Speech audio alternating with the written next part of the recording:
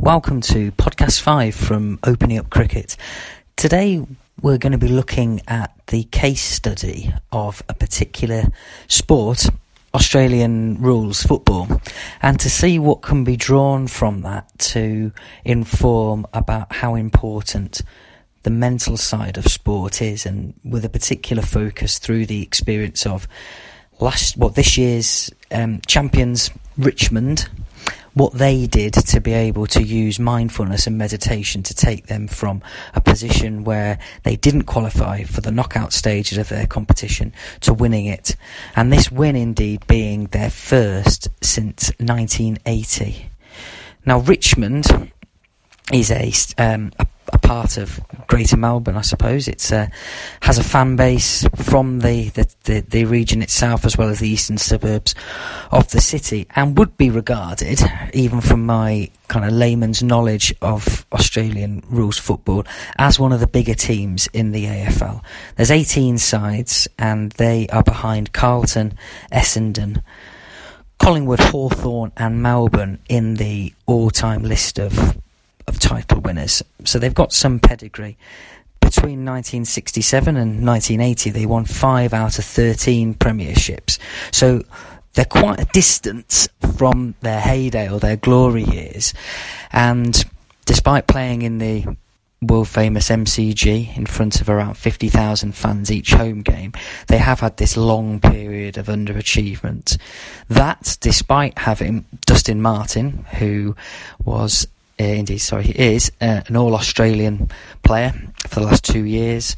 He's also someone who, in this last period of phenomenal success for the Richmond club, won the Brownlow medal, which is for the best player in the whole competition, the Norm Smith medal for best player in the grand final, and that, alongside his premiership medal that he picked up, made him the first person to have all three at the same time.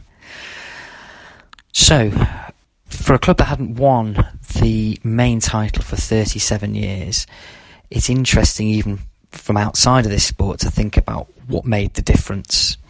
In our first podcast, we spoke to Jonathan Northcroft about some of the background to why Leicester City managed to win the English Football Premier League, and he pinpointed a few things in there which were mental, which were things that Nigel Pearson and then later Claudio Ranieri did. So I suppose it will come as no surprise that in this episode we're going to be considering some of the things that Richmond put in place to take them from a club which throughout the 1980s, after their last success, had overspent.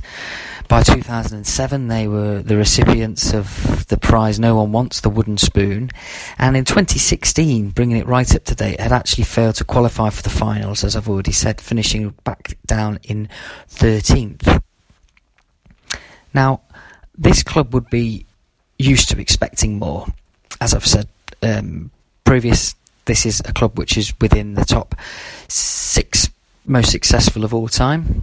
When the team of the century for the competition was named, there were 2 Richmond players in it. So this is, even from an outsider's perspective, we look at their lack of success and think, there must be something underlying that has happened there. Well, I don't have the knowledge or the time to go into why they'd been so unsuccessful for such a period of time, but what we can look at a little bit is what made them so successful in 2017.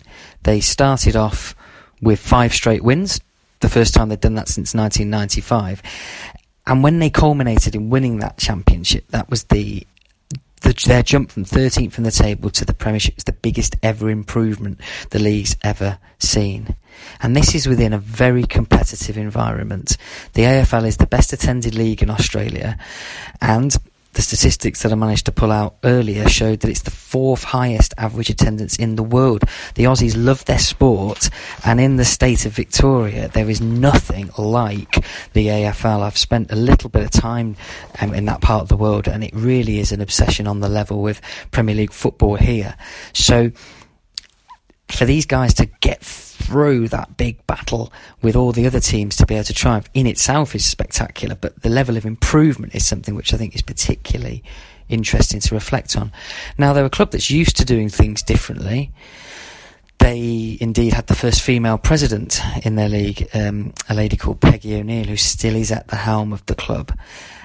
And Dylan Grimes, their defender, put their success down to their blend of having stars and scrappers. So Dustin Martin, who I mentioned earlier, would certainly fall into the category of a star. But there's lots of other people within that team who perhaps wouldn't be regarded as the best players in the competition, but as a collective unit they managed to step forward and do some really serious work. So they had that particularly bad patch where at the end of 2016 they'd finished a distance outside of the qualification spots. It's the top 8 that go into a playoff system to decide who competes in the grand final and lifts the Premiership.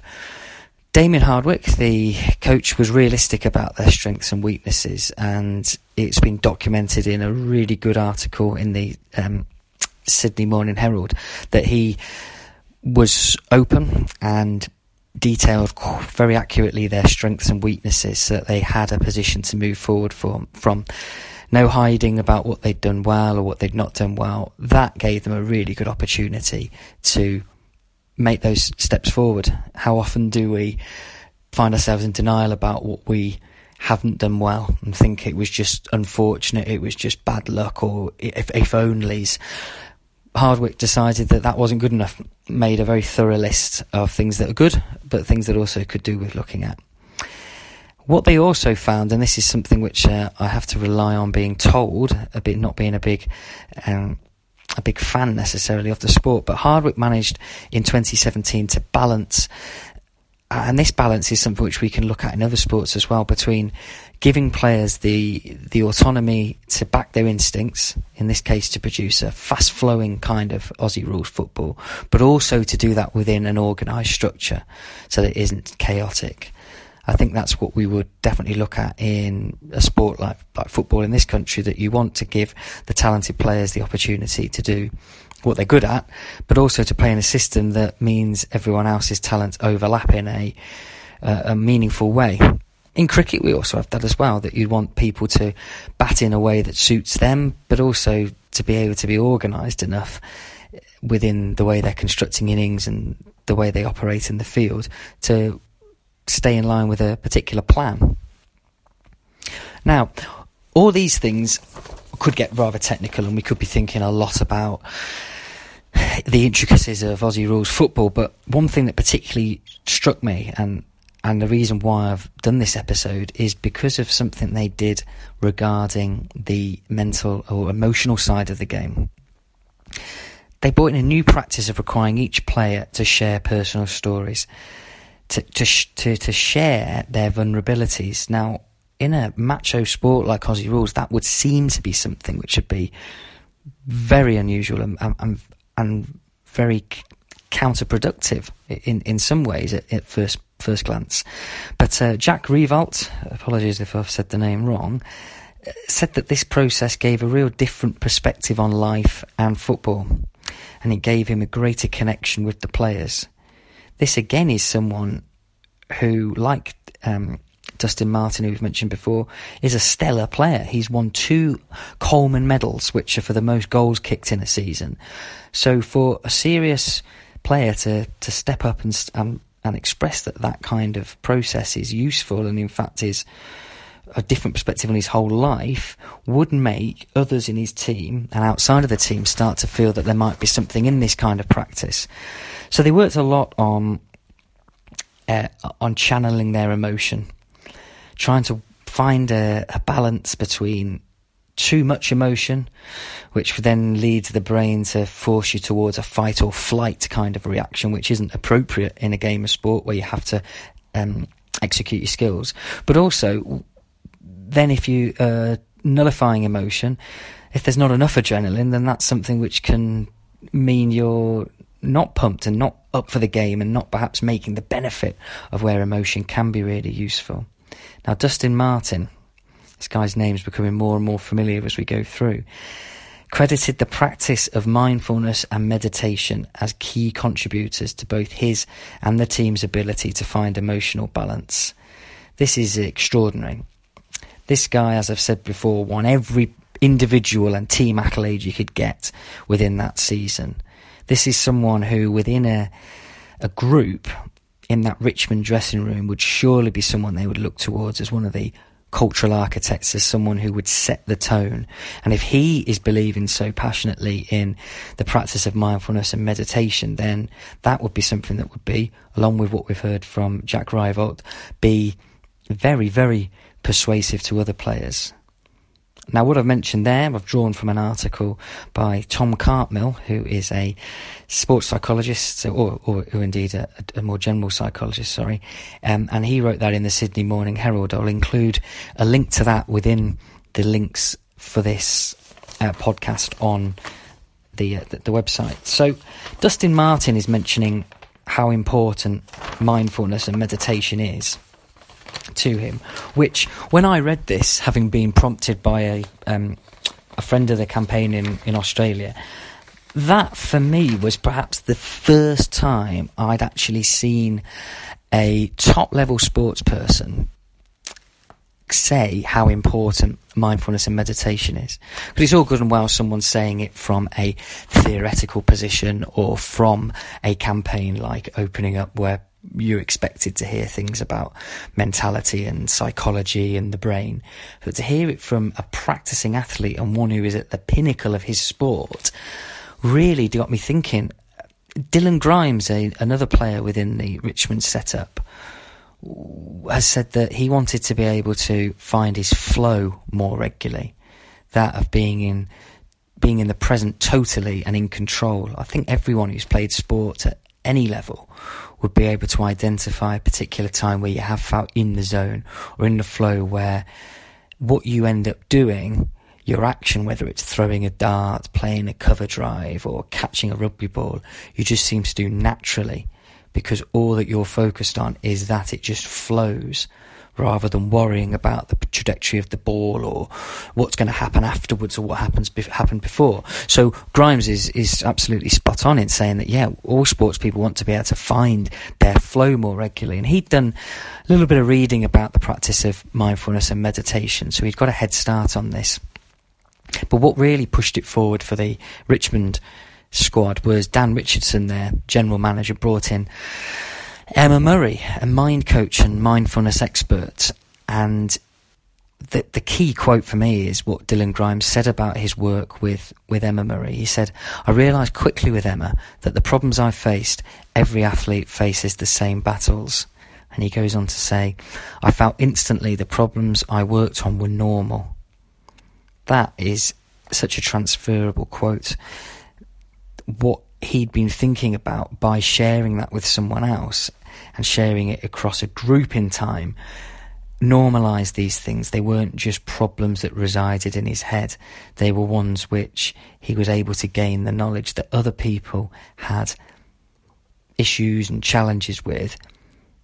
And because of that, the solutions were there available from the helping guidance of Emma Murray in this case. So by accessing that, by being vulnerable, by exposing himself to a weakness or an area for development, Grimes was able then to really, really make best use of this.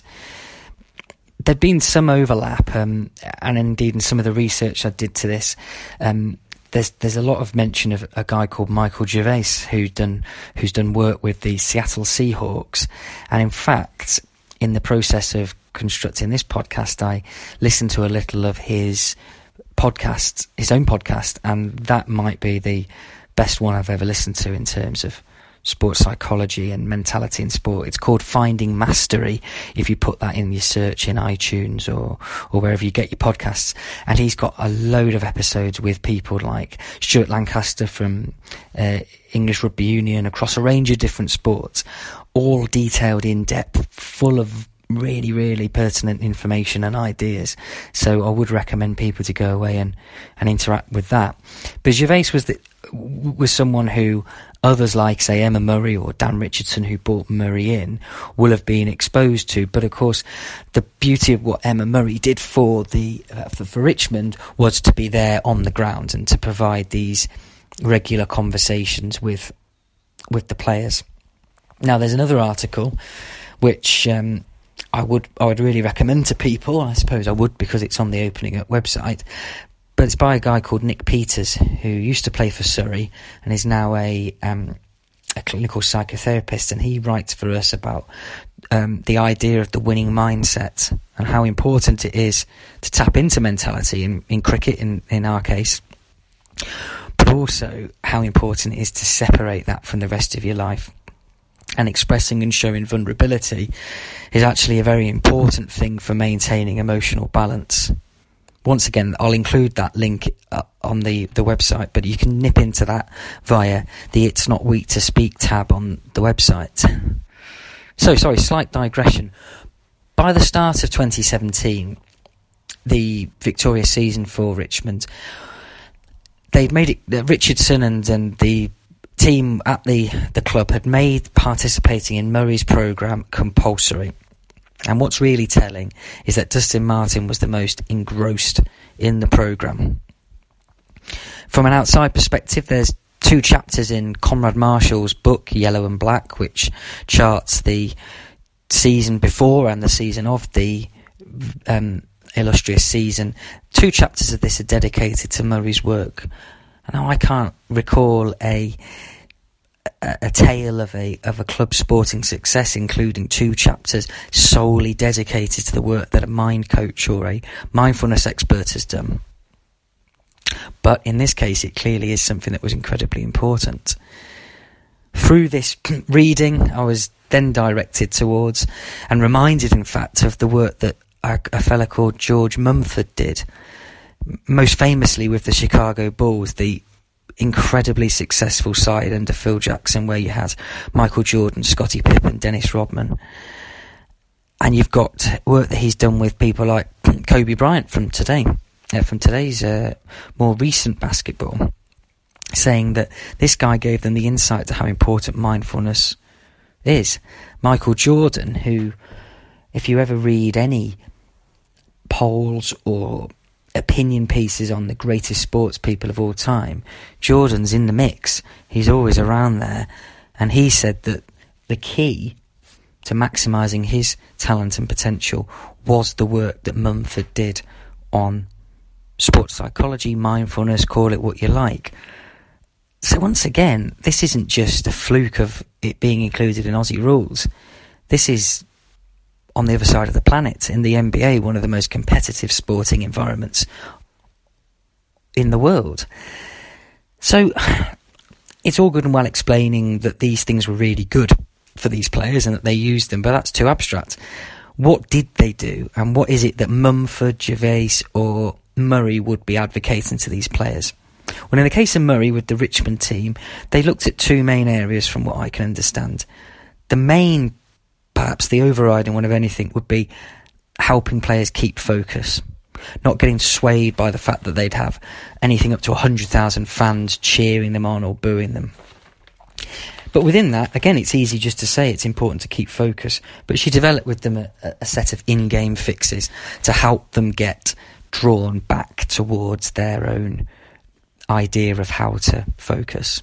Now, that could be physical, or it could be verbal or mind affirmations. It might be a particular key word to get them focused once again.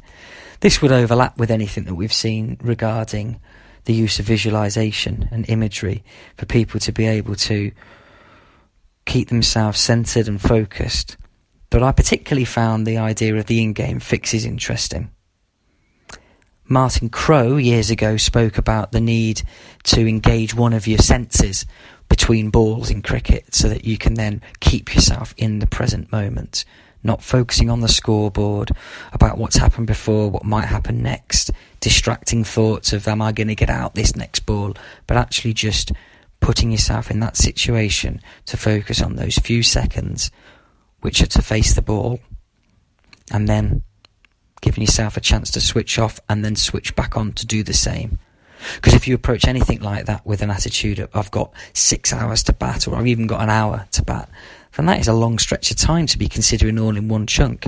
Very difficult to concentrate entirely for an hour. But if you're then able to break it down and have it in lots of mini sections, it suddenly becomes that much more achievable. Now, in a sport like Aussie Rules, faster paced, so it would be the case that perhaps, yes, they do need to be concentrating a little bit more directly at each point, but it is easy to get distracted in any way, whether it be at work, whether it be in sport, in conversation, listening to this podcast, whatever it is. It's easy for the mind to drift.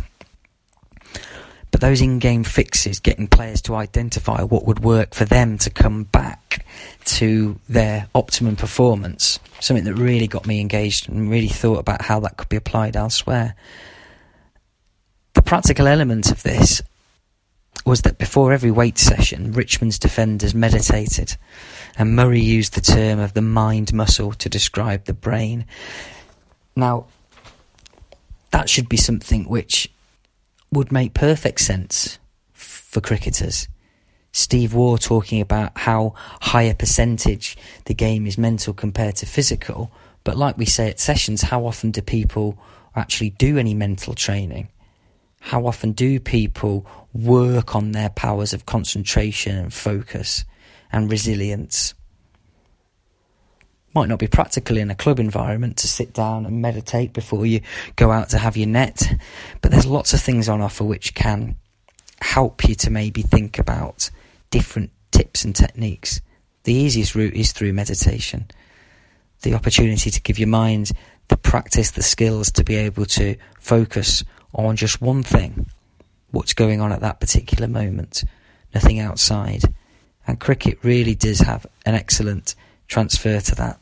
Whether you're bowling, you're fielding, you're batting, there is only one thing you need to concentrate on. And that helps keep your mind clear, focused, and gives you the best chance to show what you can do after hours and hours of training. So I was really interested to read about the experience of Richmond in their triumphant AFL series, and if you're wanting to know more about it, then the book that I've mentioned, the articles that I've given reference to, will, as I've said a couple of times already, be in a links section that accompanies this podcast. But my thing to leave people with is, if Michael Jordan, who is kind of the byword for a dominant force in his sport, recognised that the practice of mindfulness and meditation was the key to him being successful, then it's absolutely foolish, surely, for an average player in cricket, football, rugby, whatever, to think that that can't be something that benefits them.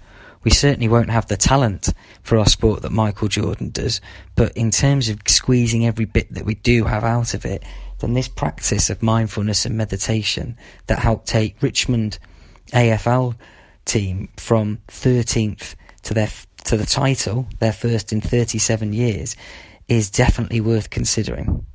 Thank you for listening. Any comments, feedback, always greatly appreciated. Until the next time, goodbye.